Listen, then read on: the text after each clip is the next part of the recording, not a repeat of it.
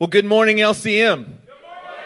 Today is Sunday, June 28th, 2020.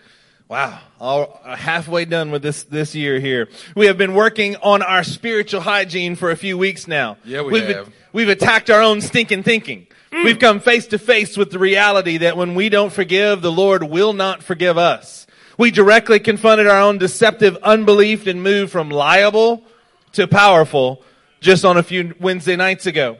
We became experts at detecting and destroying our pride in every form within our own hearts and lives. We've conquered ground becoming full of the Spirit as we made our lives completely about having holy fear just the other night. Man, did that message bless you guys? Making that distinction between unholy and holy fear? Man. Well, I'll let you guys know today we're going to clean up our spiritual hygiene just a little bit more. We're going to close in on things that we have noticed. That meaning that we've noticed a stealthy, satanic stratagem aimed at our resolve to finish the race. Come on, we're continuing this satanic stratagem that's at work within our spiritual hygiene. The kind that looks to take away our breath with overwhelming and repeated discouragements. Come on, has that been a reality this past week for you? Repeated and overwhelming discouragements. Even to the point of having these little whispering demonic lies in your ears, looking to permeate your soul with a phrase like, "This is just too difficult. I'm not sure if I can do this. Why even try?" We're going to clean that ignorance up today in the name of Jesus. Because this morning, church, we're going to destroy the satanic stratagem that is targeting your strength to finish the race. That is targeting your resolve to complete the call that God has on your life. Oh, this morning we're going to clean up and revive our spiritual hygiene. Come on. With something called marathon mentality. So today's message is titled Spiritual Hygiene, Marathon Mentality. Say marathon mentality. Marathon mentality. Run with it, Pastor. Oh, come on now. See, church, the key to defeating this foe is you got to first understand that spiritual warfare takes place over decades. Yeah, it does. Not just moments. See, when we start talking to you about spiritual warfare, we immediately think of something, and it's almost kind of done in like a sitcom kind of format. You're expecting it to start and end within a nice little tidy box. But the thing that starts to wear us out is the fact that we've got to continue to do this over the course of time, over the course of decades, that what you have already begun, that you can count on that you will be victorious in every way if you just don't quit. Right. If you just don't give up, then what God is promising is He's promising to bring about victory. You are the child of the living God. You are the church of the King of all creation. You will win, but you just can't give up. Come on. And that is so much easier to say than it is to actually do it. Man. See, when you get a little sick for a few days, man, don't your emotions get all out of whack? When you start experiencing difficulties. See, if the enemy can cause us to lose hope, if he can cause us to lose faith, if he can cause us to lose heart by making us feel like we don't have the strength to endure. Church, our battles are not just won or lost in a single moment. Can somebody say amen to that? Amen. Yeah, they may not be won in a single moment, but you're not going to lose this fight in a single moment either if you just keep going. Amen. See, no setback is going to be a defeat for you. No singular setback is a defeat as long as you keep moving. See, somebody say marathon mentality. Marathon mentality. This is exactly what we need today, and we need to have it flowing through our very souls, that we understand that we're going to keep going as long as it takes. Somebody say, as long as it takes. As long as it takes. We're going to go with the marathon mentality. Let's turn to Exodus chapter 17 so we can begin to get clarity on this enemy. To begin with the marathon mentality, we're going to tell you up front. We got a slide here for you that says you're going to have to daily know your enemy. Let's start with where this thing begins. You got to understand daily who the enemy is and daily what the enemy practices. In Exodus 17, we're going to start in verse 5. Somebody say marathon mentality when you're there. The Lord answered Moses, walk on ahead of the people. Mm-hmm. By the way, if you're ever going to lead people, you're going to have to get out in front of them. That's right. You're going to have to walk in front of where they are. Take with you some of the elders of Israel, and take in your hand the staff with which you struck the Nile. Boy, isn't that nice? The Lord is reminding Moses of what has just happened in the past few days in his life. Miraculous things that have taken place. The staff which you struck the Nile, and go. I will stand there before you by the rock at Horeb. Strike the rock, and water will come out of it for the people to drink. So Moses did this in the sight of the elders of Israel, and he called the place Massah and Meribah, because the Israelites quarreled and because they tested the Lord. That's what those two words mean. Massah and Meribah. They mean testing and quarreling. The Lord said, they tested the Lord, saying, is the Lord among us or not? Okay, so understand what is happening here as we begin in Exodus 17. The Israelites have just come out of Egypt. They've just been birthed as a nation coming through the Red Sea. And what's happening here is they've been told they've only been moving around just for a few, maybe even just a few days. At best a few weeks right now. And they're coming to this place. And they've come to a place called Rephidim. Which when you look into lexicons, they tell you that Rephidim means support or rest. Hey, all I need, Pastor, I just need a little rest. I just got to get to that place where I'm getting the right kind of support. But what happens when they find this place of support is they realize there's no water there. They think what they needed was a break from what was going on. What? And as they get to this place of a break, of rest, of support, there's no water there. So they grumble against Moses. They grumble against Moses. As a matter of fact, Moses is worried that they're going to kill him.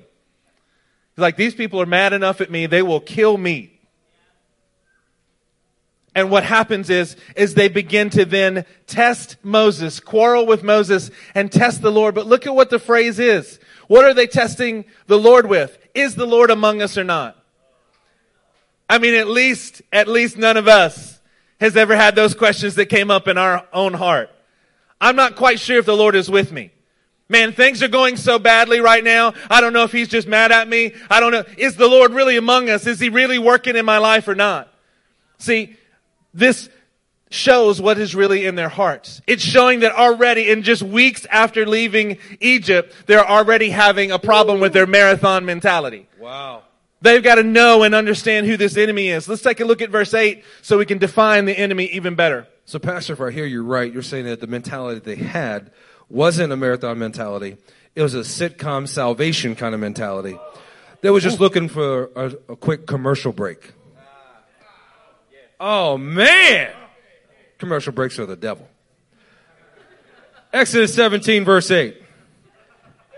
The Amalekites.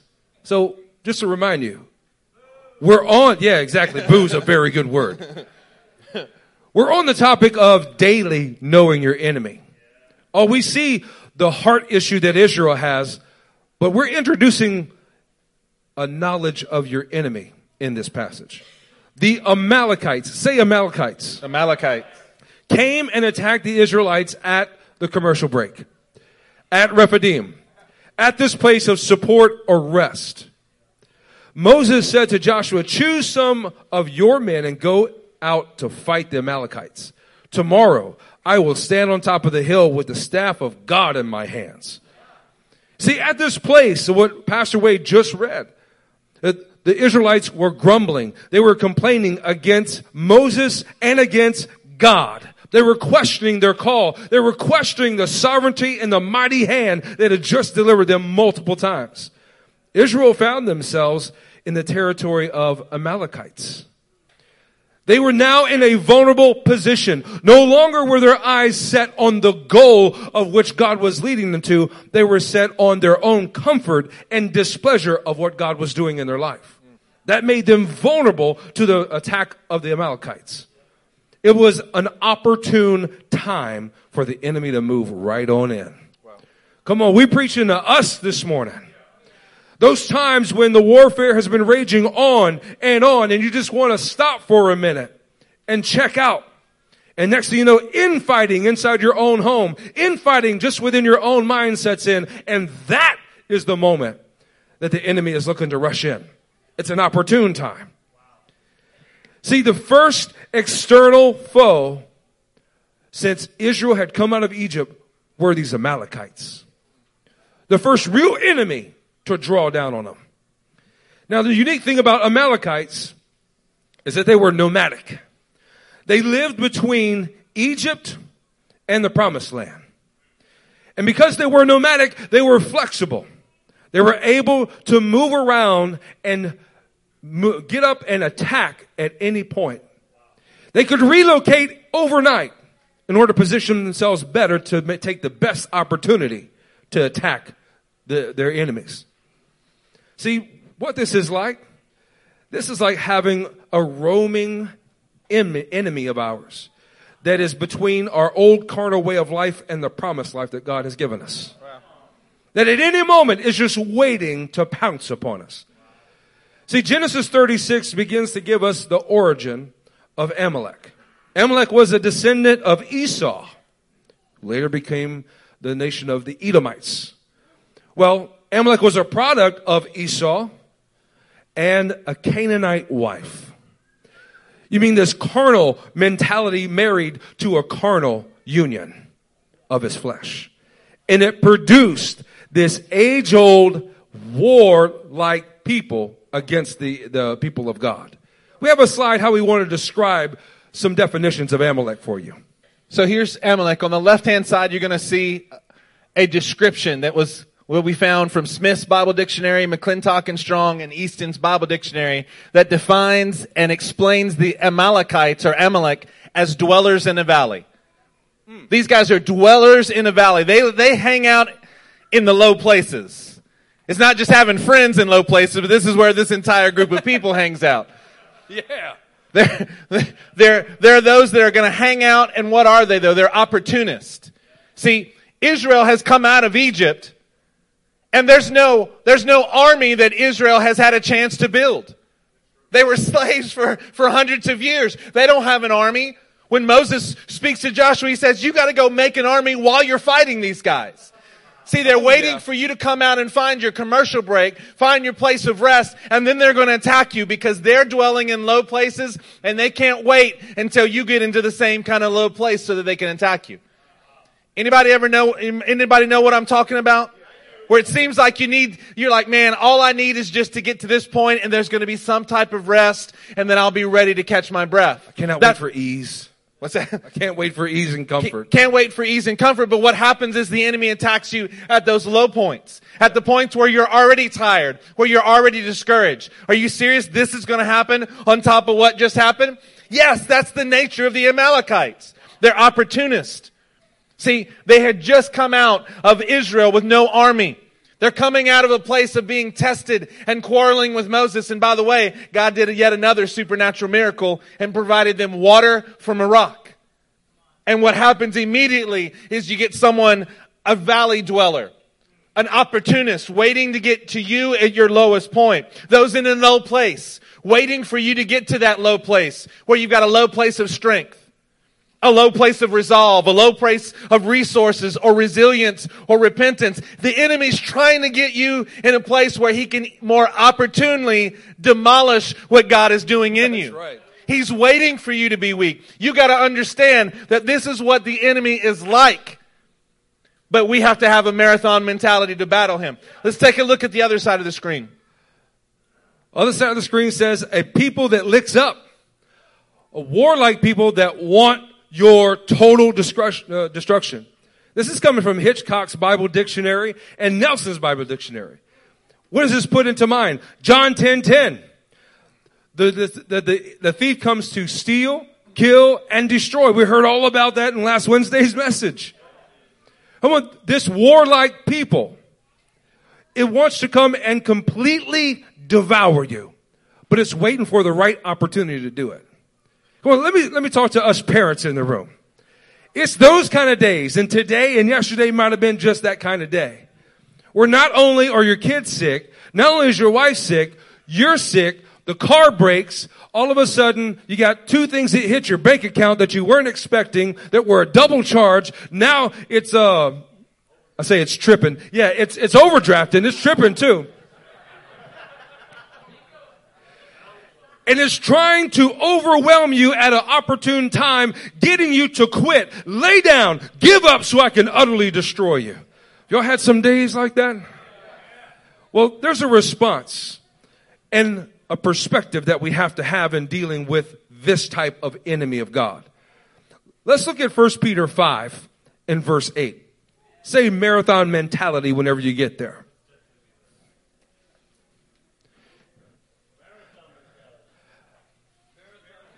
I know that we all showed up this morning with a singular idea in mind. We're going to win in the name of Jesus. 1 Peter 5:8 says, be self-controlled. Control yourself and be alert. Oh, those are very good points. We're going to come back to that.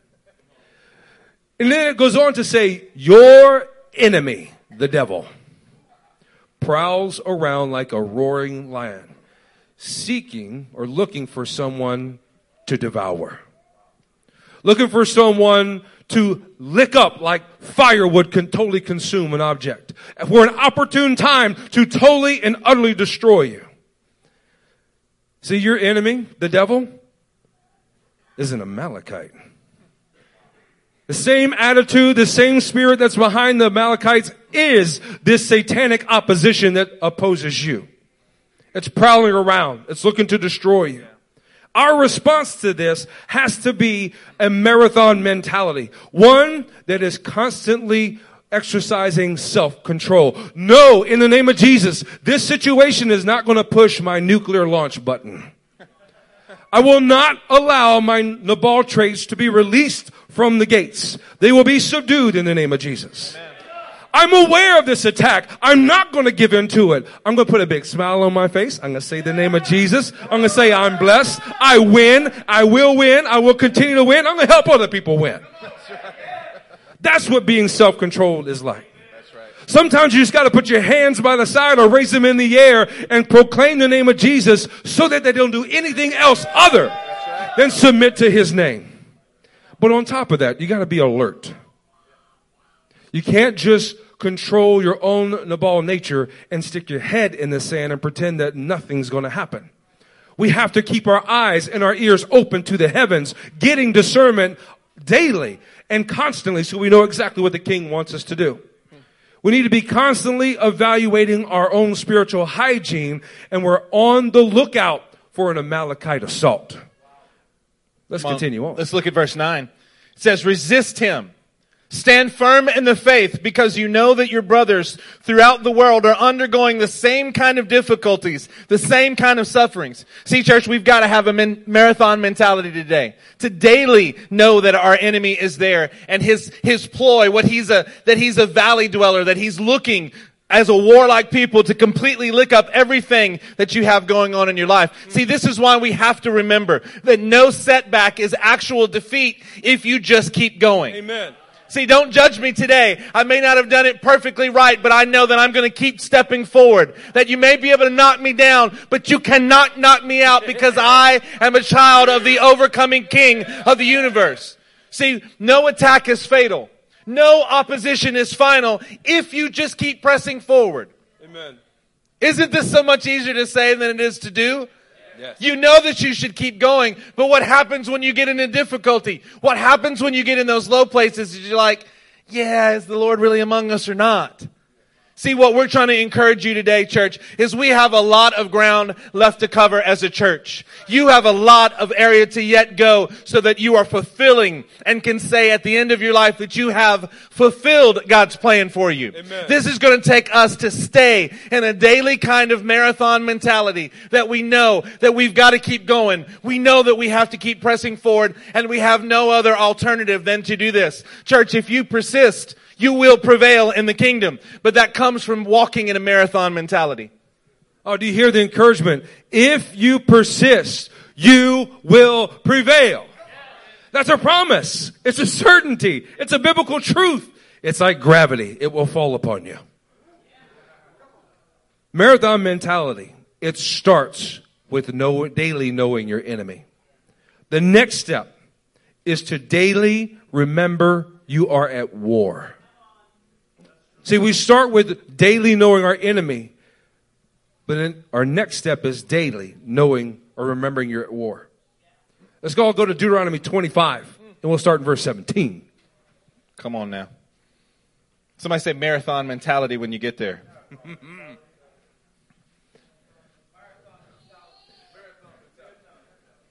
Come on, shout it out to me. There we go. Verse 17.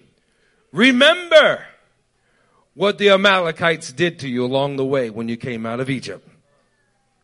Come on, God's pointing back. Don't forget. Don't forget that moment. When you were weary and worn out. Come on now. Come on, this is one of those seasons where everybody's getting a little bit weary and worn out. Maybe not even a little bit, maybe a lot. And it's time to open our eyes, be self-controlled and alert, and realize what we're facing. We have to daily remember we're at war. And here's why.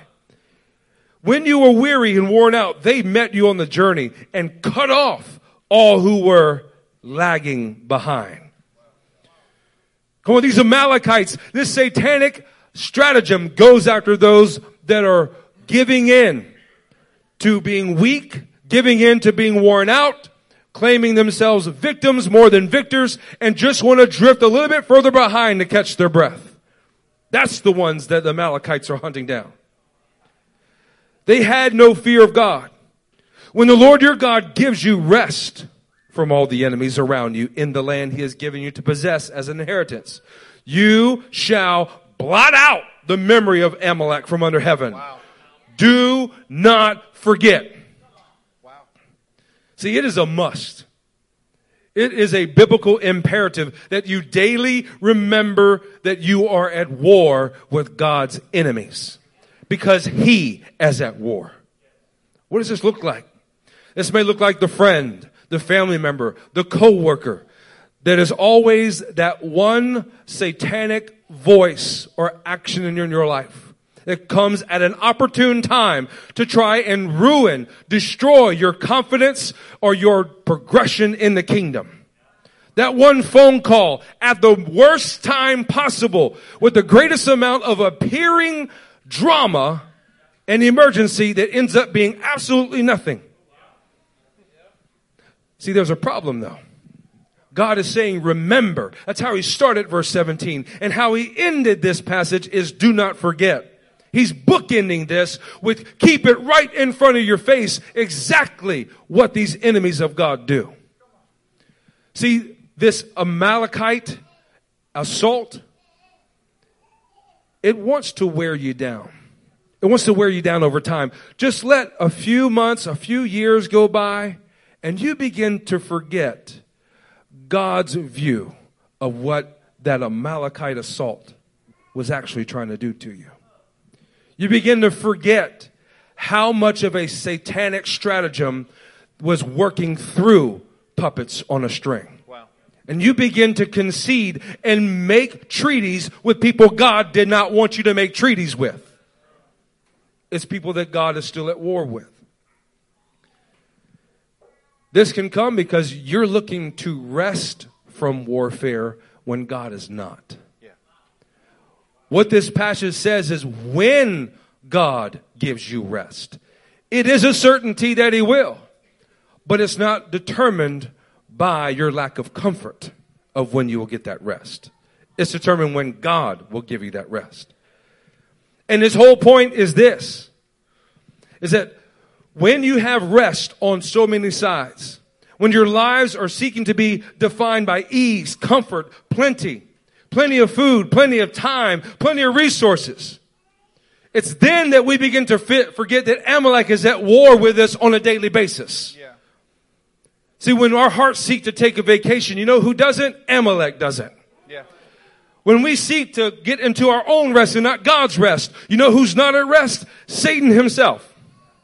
But God's perspective is, look, when you get there, don't forget. Because they tried to prevent the birth of the nation of Israel.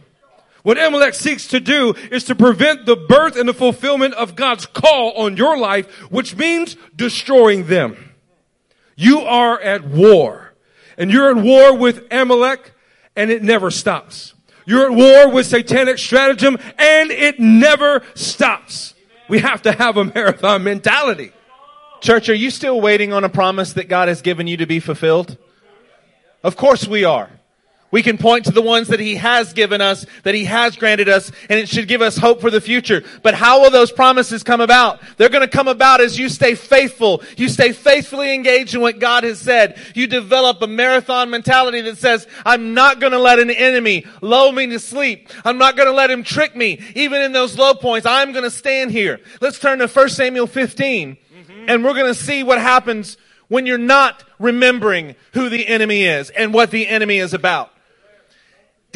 You in Deuteronomy 25 that God has said this? Hey, you need to remember what they did. Oh, I thought it was more godly to let those things go. No, you got to understand who the enemy is. You cannot forget. You got to wrap your brain around that again. You've got to engage with that in a daily way so that you don't start giving the enemy quarter. Yeah. You don't start finding mercy where God has said you should have no mercy about this. You should have no mercy about this adversary who is trying to kill you. Look at 1 Samuel 15 and verse 1. It says this, Samuel said to Saul, I am the one the Lord sent to anoint you king over his people Israel. So listen now to this message from the Lord. Hey, if somebody came in and said, by the way, I'm the one that had the authority to put you in your spot as king, you better listen to what I'm about to say. Okay, so this is what Samuel's doing with Saul here. He is calling and not pulling rank, but he is reminding Saul of who Samuel really is in his connection with the Lord. Verse 2, this is what the Lord Almighty says. I will punish the Amalekites for what they did to Israel when they waylaid them as they came up from Egypt. Church, we're about 500 years later, by the way. We're roughly 500 years later. And he's saying, yeah, I still remember what they did to my people. When they were weary and worn out and they came in and waylaid them. I remember, and I am God. And God is now speaking through Samuel to Saul. He says, now go, attack the Amalekites and totally destroy them. Somebody say totally destroy. Totally destroy. Everything that belongs to them. Do not spare them. Put to death men and women, children and infants, cattle and sheep, camels and donkeys. He's saying take them all out entirely.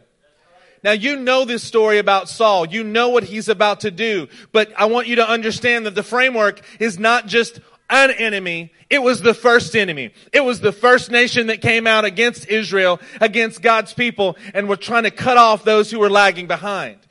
God is not at all being sympathetic to them. He's saying it is now time for you to bring total destruction to them. No sympathy, no quarter, no mercy. Not for these valley dwellers. Not for these people who are warlike. Look at verse 7. Then Saul attacked the Amalekites all the way from Havilah to Shur, to the east of Egypt. He took Agag, king of the Amalekites, alive. And all his people he totally destroyed with the sword. But listen to this. But Saul and the army spared Agag and the best of the sheep and cattle, the fat calves and lambs, everything that was good. Wow. When you think that there's something redeemable about what an enemy has done, that God is saying, you cannot forget what they did. You cannot give them quarter. You cannot give them mercy. You've got to totally eliminate this. But everything that we see as good, maybe we can make this work out for our advantage. These they were unwilling to destroy completely. But everything that was despised and weak, they totally destroyed that. See, that's not remembering the enemy here. See, when you spare an enemy like the Amalekites, you fail to daily remember what your enemy is really about. See, there's an enemy that is trying to steal from you, trying to kill you, trying to destroy the calling on your life, and you can't give them quarter. You can't change that mentality and say, well, maybe there's something that I can get out of this. No, you have to remember and daily remember this enemy. Pastor, this is hundreds of years later. Yeah, God didn't forget though. And He's telling us not to forget. Being unwilling to destroy completely shows that our evaluation of what we think is good versus what we think is weak. When God is reminding you of your enemy, it's so that you set your course right, you set your thoughts right, you set your heart right so that you don't begin to judge differently than what God has said. See, you've got to daily remember that you're at war. This is the problem, isn't it? Yeah. The problem is a daily kind of war. The longer a battle wages, the more that we are prone to just want to abandon the standard.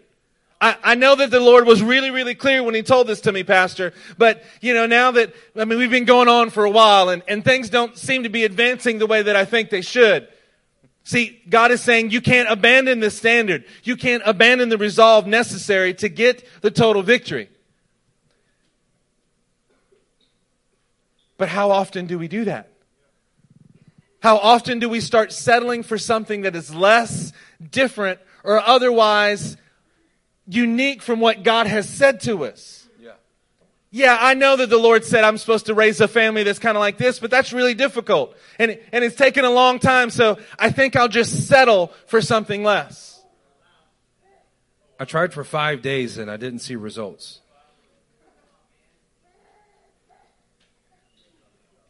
Why do you think that so many in our midst, here in our congregation today, why is it that we're so good at doing things for about 2 or 3 weeks at a time until that fades away? We're saying that there's a marathon mentality that's required. Yeah. We come down and we repent at an altar, but then in 3 weeks we need to do it again because we're back in the exact same spot. See, that's not people with marathon mentality. That's somebody who in that amount of time has already forgotten who the enemy is and what the enemy is really about. We've completely lost it in a matter of days. This is 500 years and God is saying, yeah, you still can't have mercy. You've got to have this marathon mentality and I want you to put them down. See, we've got to develop the staying power. We do. Somebody say staying power. Staying power. You got to develop some staying power in your walk.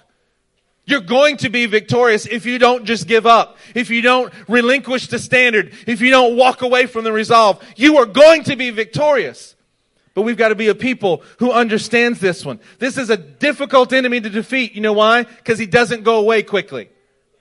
He doesn't go away easily. He continues to come back and fight you every time you keep getting to your lowest point. But today in this house, somebody say in this house. In this house. We're going to get this marathon mentality and we're going to produce impact in the kingdom for all of eternity by what we do in days like today. Yeah. Turn with me to 1 Samuel 27. We'll start in verse 8. Say marathon mentality whenever you're there. Now David and his men went up and raided the Geshurites, the Girzites, and the Amalekites. From the ancient times, these peoples had lived in the land extending to Shur and Egypt. Whenever David attacked an area, he did not leave a man or woman alive, but took sheep and cattle and donkeys and camels and clothes. Then he returned to Ashish. See, what we need to have a marathon mentality is the same spirit of our Davidic King. A heart after God, which is designed to have a marathon mentality. One that says, no matter where my feet are standing, deep within the enemy's territory, I'm going to daily remember the call of God to completely destroy everything that's associated with Amalek. Come on, whether you're standing in the grocery store, whether you're standing in your workplace, no matter where your feet are placed, there is always an overcoming, victorious result because you are remembering that you are at war no matter where your feet are placed. When we have that spirit of the Davidic King at work within us, we can hold our heads high. We are never at a disadvantage. We always have the advantage. And that advantage is this, that if I prevail, it's a result of me persisting. If I have that marathon mentality, it's a guarantee that I'm going to win. We're able to daily remember that we're at war because we are daily depending on God's word to remind us of it.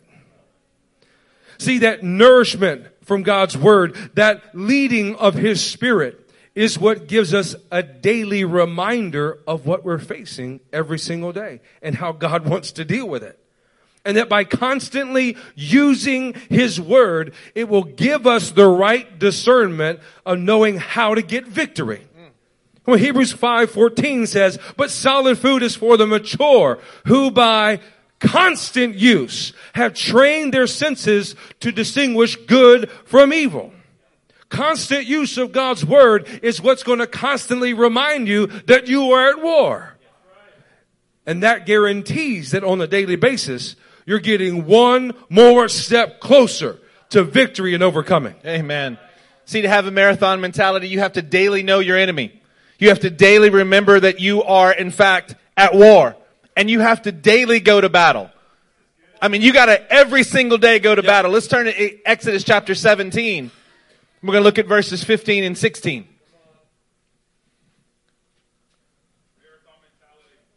Exodus 17 and verse 15 and 16. It says this: Moses built an altar and called it, "The Lord is my banner."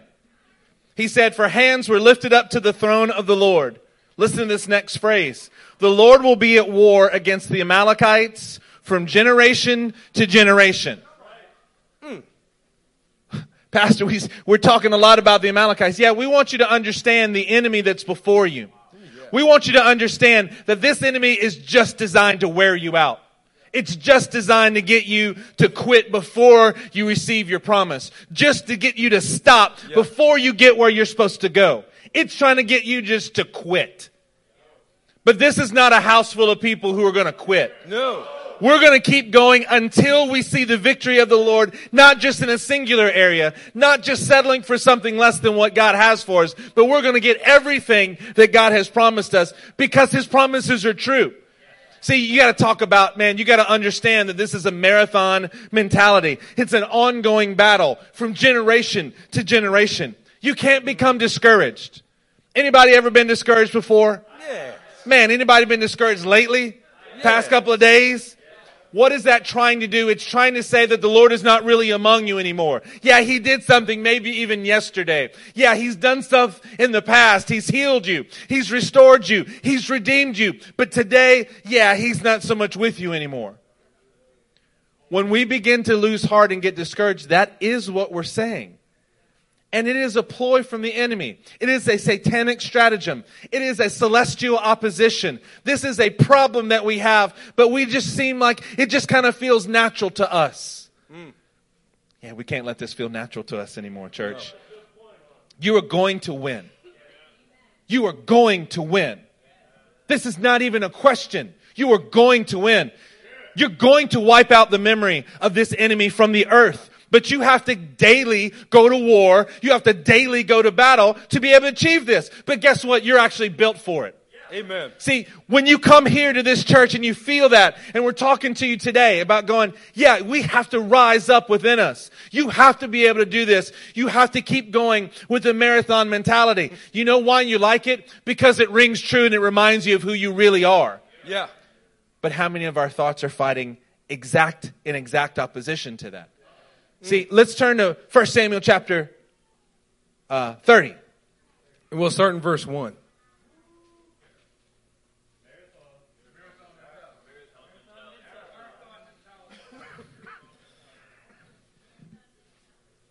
David and his men reached Ziklag on the third day. Now the Amalekites had raided the Negev and Ziklag. They attacked Ziklag and burned it, and then taken captive the women and all who were in it, both young and old. They killed none of them, but carried them off as they went on their way. See, we read earlier in chapter 27 of 1 Samuel that David is going around, he's conquering. He's kicking rear end and he's taking names. Everywhere that he goes, he has victory after victory after victory. But what were the Amalekites then setting their sights on? The members of their own household. Let's look at this in verse 3. When David and his men came to Ziklag, they found it destroyed by fire. Their wives and sons and daughters were taken captive. So David and his men wept aloud until they had no strength left to weep. Come on, what do days of going to war and being victorious look like? It looked like there are going to be moments where the Amalekites are going to take an opportune time to try and destroy your household. And to the point, it's choking every bit of life out of you to the point you have no strength left to even shed a tear. My God, what are we going to do? It gets worse. It goes on to say David's 2 wives had been captured, Ahinoam of Jezreel and Abigail, the widow of Nabal of Carmel.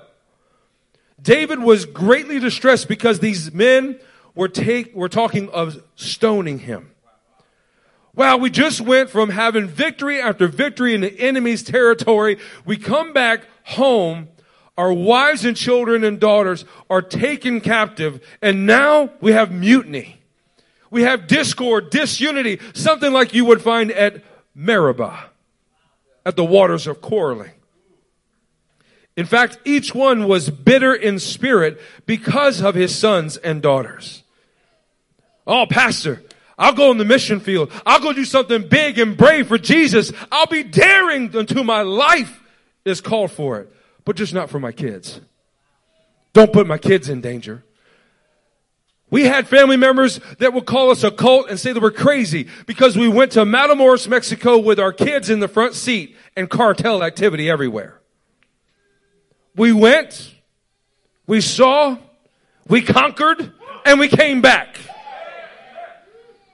We even brought back a bride for Cody Stevens. Miss Wendy over there. And we would tell everybody, even our sons and daughters have a bigger and bolder faith than you do. What are you doing with your faith? But this is that opportune time that the Amalekites are looking to destroy David and his men's confidence, to destroy their marathon mentality. Oh, but the spirit of the Davidic King began to turn things around. As we read on. Each one was bitter in his spirit because of his sons and daughters. But David found strength in the Lord his God. He began to lift his hands and his heads to heaven and cry out to the living God, I need your strength because mine isn't good enough. Verse 7, then David said to Abiathar the priest, the son of Ahimelech, and he said it just like this, bring me that ephod.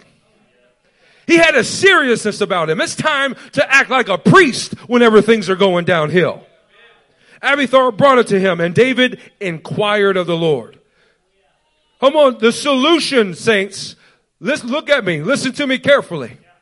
Whenever Amalek is looking to destroy you in the midst of your victory after victory, you have to look up to heaven, cry out to the living God, and begin to act like the priest, the man and woman of God that he called you to be. Put on that ephod, call on the name of the Lord, and ask him, Lord, what do I do? My whole family is sick. Our finances have run out, and not because of mismanagement, but because Amalek has been picking it off one at a time. I hope so. I'm helping myself.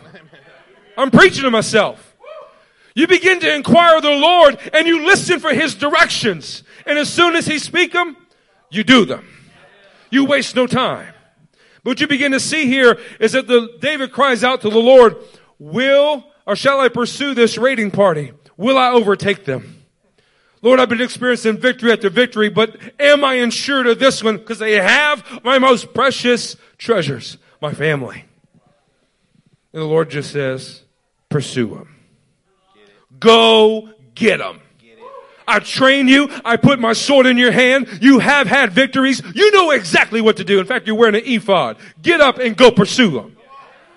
You will certainly overtake them and succeed in the rescue. Sometimes we just have to stand on our feet, move them one foot after another, and get after it in the name of Jesus. Come on, the devil begins to hit you, you hit him harder.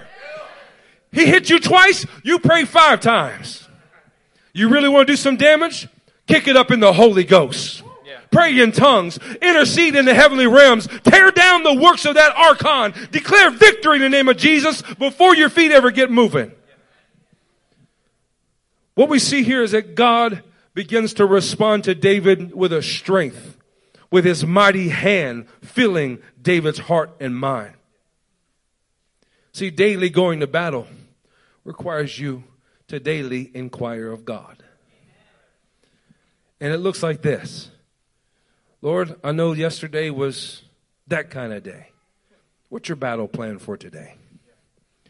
You have the military intelligence, and I need it because I want to get to the goal of this marathon mentality.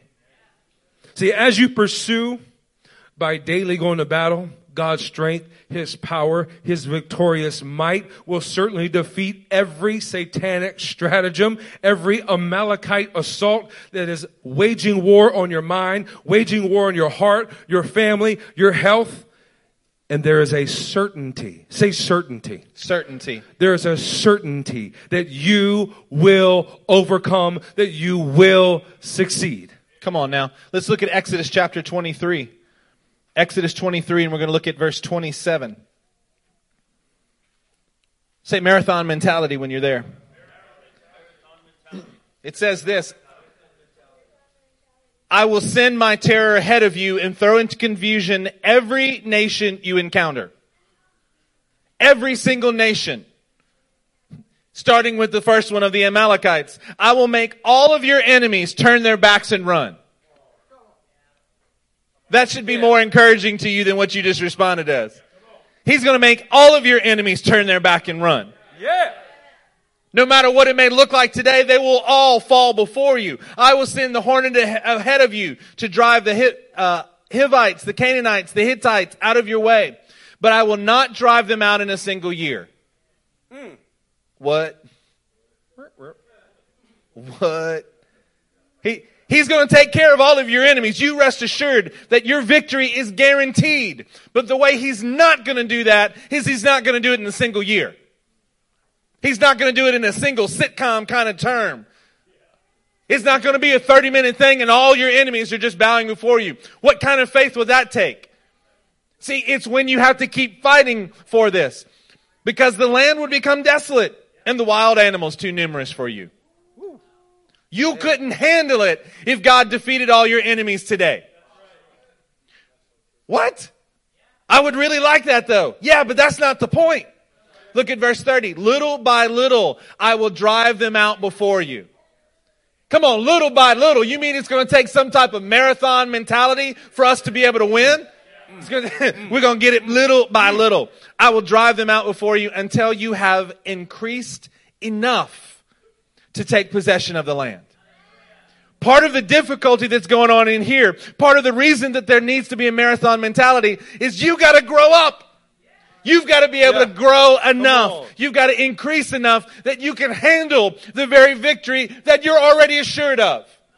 See, God is really, really good at this. He's going to do it little by little because you need the process of walking in this thing little by little. Yeah. A marathon mentality. See, God promises to oppose those who oppose you.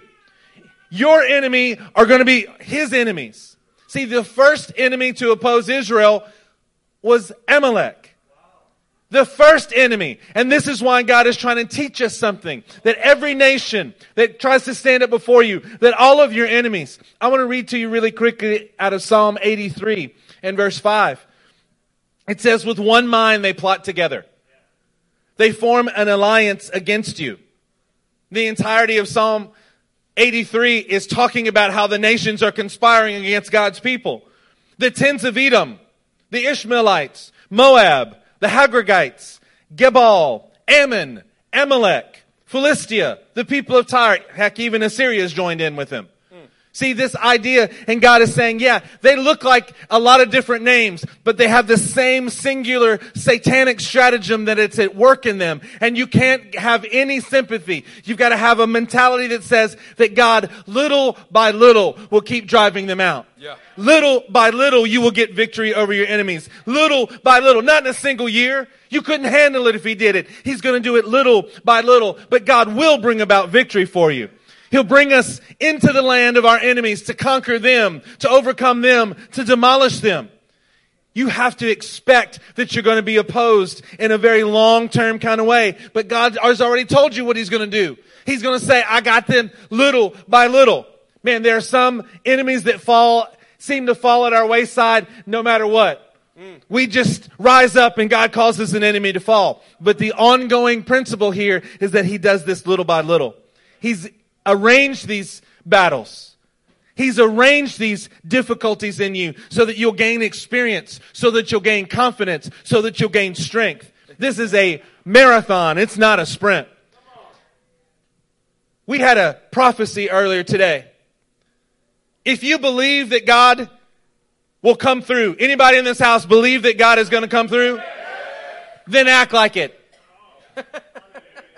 That was the word that came forth. Then act like it. Yes. Oh. Yeah, what does that mean? That means you got to have some faith that rises up and you're like, yeah, just because I don't see it today doesn't mean that I'm not going to see it. I'm only seeing a little bit of the victory today, but it is going to come about in my life. Amen. You got to do better because Amalek wants to take your life. Like gravity itself, Amalek is going to oppose you, but then that's okay because God is going to oppose him. See, that Amalek spirit sees something in you that it covets and it hates you for it. But you got to have a marathon mentality because you got to daily go to battle. Are you going to daily go to battle, saints? Remember I said earlier how the spirit of the Davidic King gives us the ability to know for certain that we're going to overcome? Oh, we're trying to rally our strength and our vigor in this house this morning. We're trying to instill a certainty before you ever fully possess it. I don't know, that's kind of like Hebrews 11. Faith is being sure, certain of what you hope for, and sure what you don't see. Let me lay out some steps of certainty for you.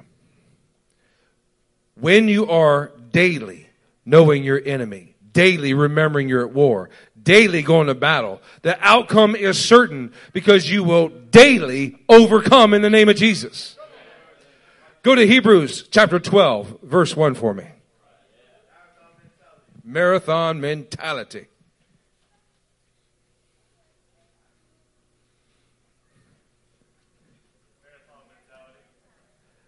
I can't tell you how proud I am of this church. How proud I am of each and every one of you. That time and time again, you step up. Step up and match the standard of having a marathon mentality. It takes some encouragement in front of you, coaching you on. Some encouragement behind you, kicking you on. Giving you some boost, propelling you into God's presence with my left foot. Because we know that you can overcome. It's a certainty.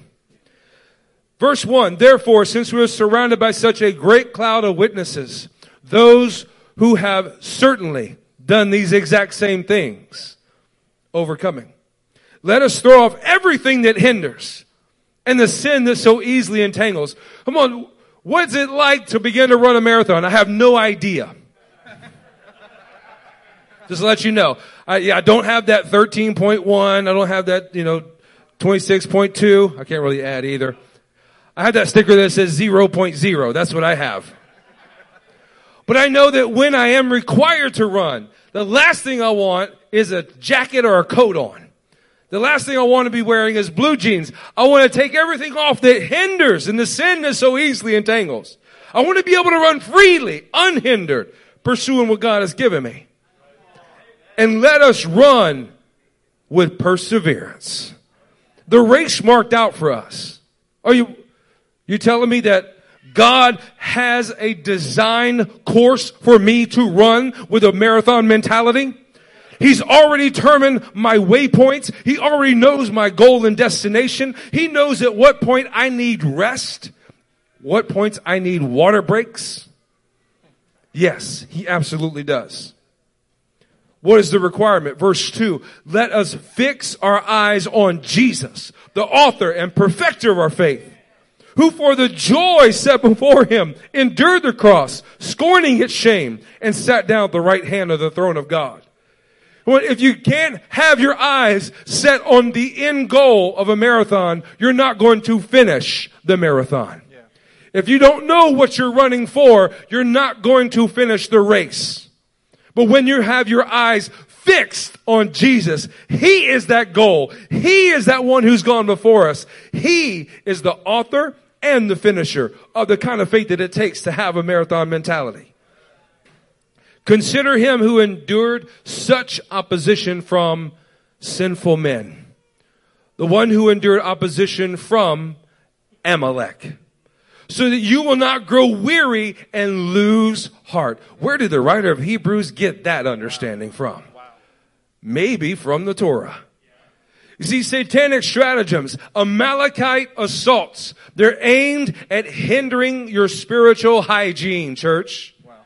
They're aimed at tripping you up with stinking thinking, tripping you up with unforgiveness, unbelief, pride, and an unholy fear. Because here's the mindset of Amalek. If I can't stop you, I'm going to distract and derail you. I'm going to get you off course. I'm going to make you go outside the race that has been marked out for you. Oh, but when we begin to have a marathon mentality, we can easily detect and destroy every one of those stratagems. We can then remember that we are going to war because God's at war, go to battle every single day, and daily expect overcoming power to fill us. See, a marathon mentality has a fixed gaze on the goal from the very beginning. This pattern is marked out by Jesus for us. And our lives should look exactly the same. Yeah. Let me put up a verse for you that shows exactly the marathon mentality that Jesus had that we have to have. Yeah. And it's a boss scripture. Luke 13:31 is where we're going to be. Let's put it up on the screen. At that time, some Pharisees came to Jesus and said to him, "Leave this place and go somewhere else. Quarantine yourself, Jesus. Herod, COVID, wants to kill you."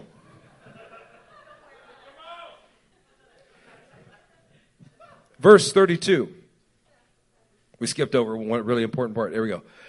He replied, "Go tell that fox, I will keep on driving out demons and healing people today and tomorrow, and on the third day, I will reach my goal." Can't stop, won't stop. What attitude are we having in this house? An overcoming attitude. Says, you know what? I'm going to heal today. I'm going to heal tomorrow. I'm going to heal for the next 30 years until the day that I'm dead. And guess what? When I resurrect, I'm going to heal some more. I am not going to stop being what God called me to be. In fact, I'm going to become more in the name of Jesus. Verse 33. He says right after, I will reach my goal. In any case, I must keep going today and tomorrow and the next. For surely no prophet can die outside Jerusalem. Oh, he knew his goal. He knew that when he got to Jerusalem, he was going to go lay down his life because he could pick it right back up again. And when he would bring overcoming salvation and victory for the entirety of mankind. Come on now. Come on, what does your death look like? Oh, as you get closer to your goal, you're getting closer to the death of yourself and closer to the resurrection of life for everybody else. Come on. Let's turn to Romans chapter 5. In our final few minutes together here, let's look at Romans 5, and we're going to start in verse 3. Somebody say marathon mentality when you get there. Marathon mentality. It says, not only so, but we also rejoice in our sufferings. That definitely demands of us a marathon mentality. That we're going to rejoice when the difficulty's there. Because we know that this is part of God working it out little by little. It's part of us increasing so that we can actually obtain the victory that He's already guaranteed us. Because we know that suffering produces perseverance. Yes. How are you going to get the perseverance? How are you going to get the marathon mentality? There is only one way that you're going to have to go through suffering. But perseverance produces character, and character produces hope. Yeah, it does. Come on now. You got to have some character and hope that is driven from your perseverance. And hope does not disappoint because God has poured out His love into our hearts by the Holy Spirit whom He has given us. Church, if you persist, you will prevail in what God has. But it is going to demand that you have a marathon mentality and go through the suffering so that your perseverance will be there and you can build towards hope. Your hope is the sign of a marathon mentality. You got, I know today is tough. I know I'm really, really discouraged, but I can keep going. You know why? Because I have the perseverance. I have the character, and by God, He's given me the hope. And I can stand up for this. Oh, we're giving you a shot of hope this morning. One that will vaccinate you from any defeat It will guarantee with a certainty that there is victory. Let me read this to you. John 16:33. Jesus' words are our words this morning. I have told you these things so that in me you may have shalom. In this world, guess what, church? You will have trouble. Guaranteed. That's a guarantee. But take heart. Oh man, realize the realities in front of you, but realize the greater realities that exist in the heavenly realms. We're going to take heart this morning. Why? Because Jesus says, I have overcome the world. When our lives are hidden within Him, we first begin to find that His words are bringing shalom in us and other people. As a result, we take heart. We overcome. Oh, but it's infectious. Oh, that victory, that overcoming spirit, it begins to be a contagion that inspires one person after another, after another. You are called to bring forth life, and the life that says, I will and I have overcome in the name of Jesus. Let me read this to you from 2 Corinthians 4, verse 16. Therefore, we do not lose heart. No. Though outwardly, we are wasting away. Outwardly, there's some difficulties. Outwardly, there are some struggles. Yet inwardly, we being renewed day by day, little by little. We're getting exactly where we need to go in this. For our light and momentary troubles are achieving for us an eternal glory that far outweighs all of the troubles. So we fix our eyes not on what is seen. Boy, that sounds just like Hebrews 12, doesn't it? We fix our eyes not on what is seen, but on what is unseen. See, you know that there's an enemy there. This is telling you got that marathon mentality. For what is seen is temporary, but what is unseen is eternal. Church, you can't lose heart. You're going to win. Without fail, you are going to win if you just persist in what God has for you. You've got to daily know your enemy. You got to daily remember you're at war. You got to daily go to battle so that you can daily overcome. See, this is not about what you feel. No. It's not about what you see. It's not about what you think. It's not about what you can perceive. See, we're going to focus on the eternal nature of the promises that God has proclaimed to us. He is going to put down every enemy. They will all tuck tail and run from you. But you have to continue on with faithfulness, with a marathon mentality. Our enemies are His enemies. Yeah. He will oppose those who oppose you. The whole problem is that troubles make us think that He isn't with us and that victory isn't ours. See, you're going to win in the end. If it appears that we don't win in a moment, I assure you that God is just building up more judgment to put on Babylon, to put on Amalek, to put on the celestial opposition, to take care of those satanic stratagems. It doesn't even matter what it looks like now, because if we persist, then we will win. Oh man, say victory, church. Victory! Oh, say one more time, victory! Victory! 1 John 5:3 says this, this is love for God, to obey His commands. And His commands are not burdensome. For everyone. For who? Everyone. Everyone born of God overcomes the world. This is what you're made to do. You're made to overcome in the name of Jesus. This is the victory that has overcome the world. Even our faith. There's a great song about that, Peyton. Who is it that overcomes the world? Only he who believes that Jesus is the Son of God. We have a certainty of victory right in front of us, and it exists just by your pure, born-again design. You are engineered. You are designed by the hand of God to bring about overcoming power with victorious results. Come on now. Church, as we get ready to close, we're going to remind you of what we started this time together with you today. That spiritual warfare takes place over many decades of battle.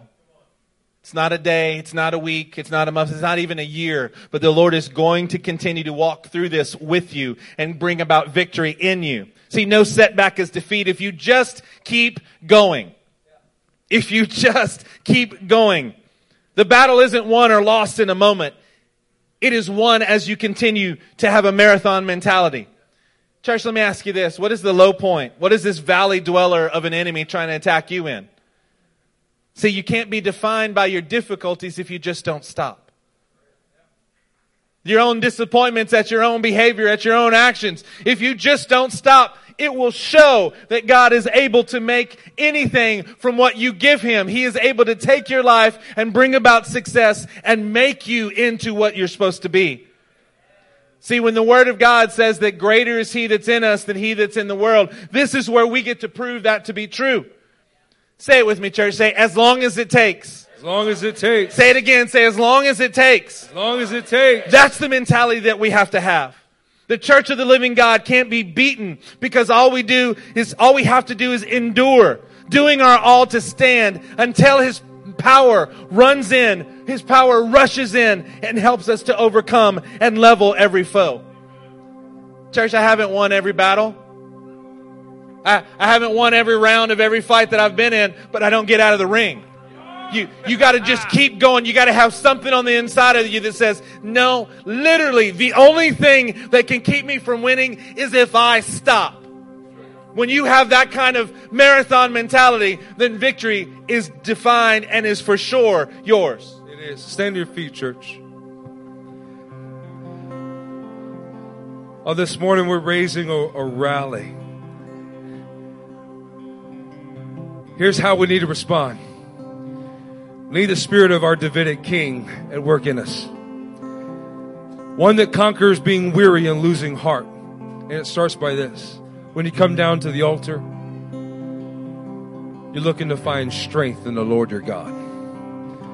You're looking to put on the ephod, your right duty and responsibility to be a priest. And you're going to inquire of the Lord of what you need to do next. What do you need to do next? To daily know your enemy. Daily remember your war. Daily go to battle and daily overcome. Oh, it's our joy and our pleasure this morning to be together as a family and a body, to find strength in the Lord our God. As I begin to pray, make your way down. Come find your strength. Come find your priesthood and find the battle plan so we can be overwhelmingly victorious. Mighty God, we thank you. We thank you for your spirit and your word at work in us this morning. Lord, we say, help us. Help us, we cry out. Lord, help us overcome being weary. Help us overcome of losing heart. Help us take heart that you have overcome the world. Lord, show us what we need to do to rise up and elevate our priesthood. What we need to do to get a battle plan from you, and what we need to do to have the strength to carry it out. Only you, in only you can we have victory. In only you can we overcome. We call out to your name, mighty God. Come and fill us with overcoming power. Amen.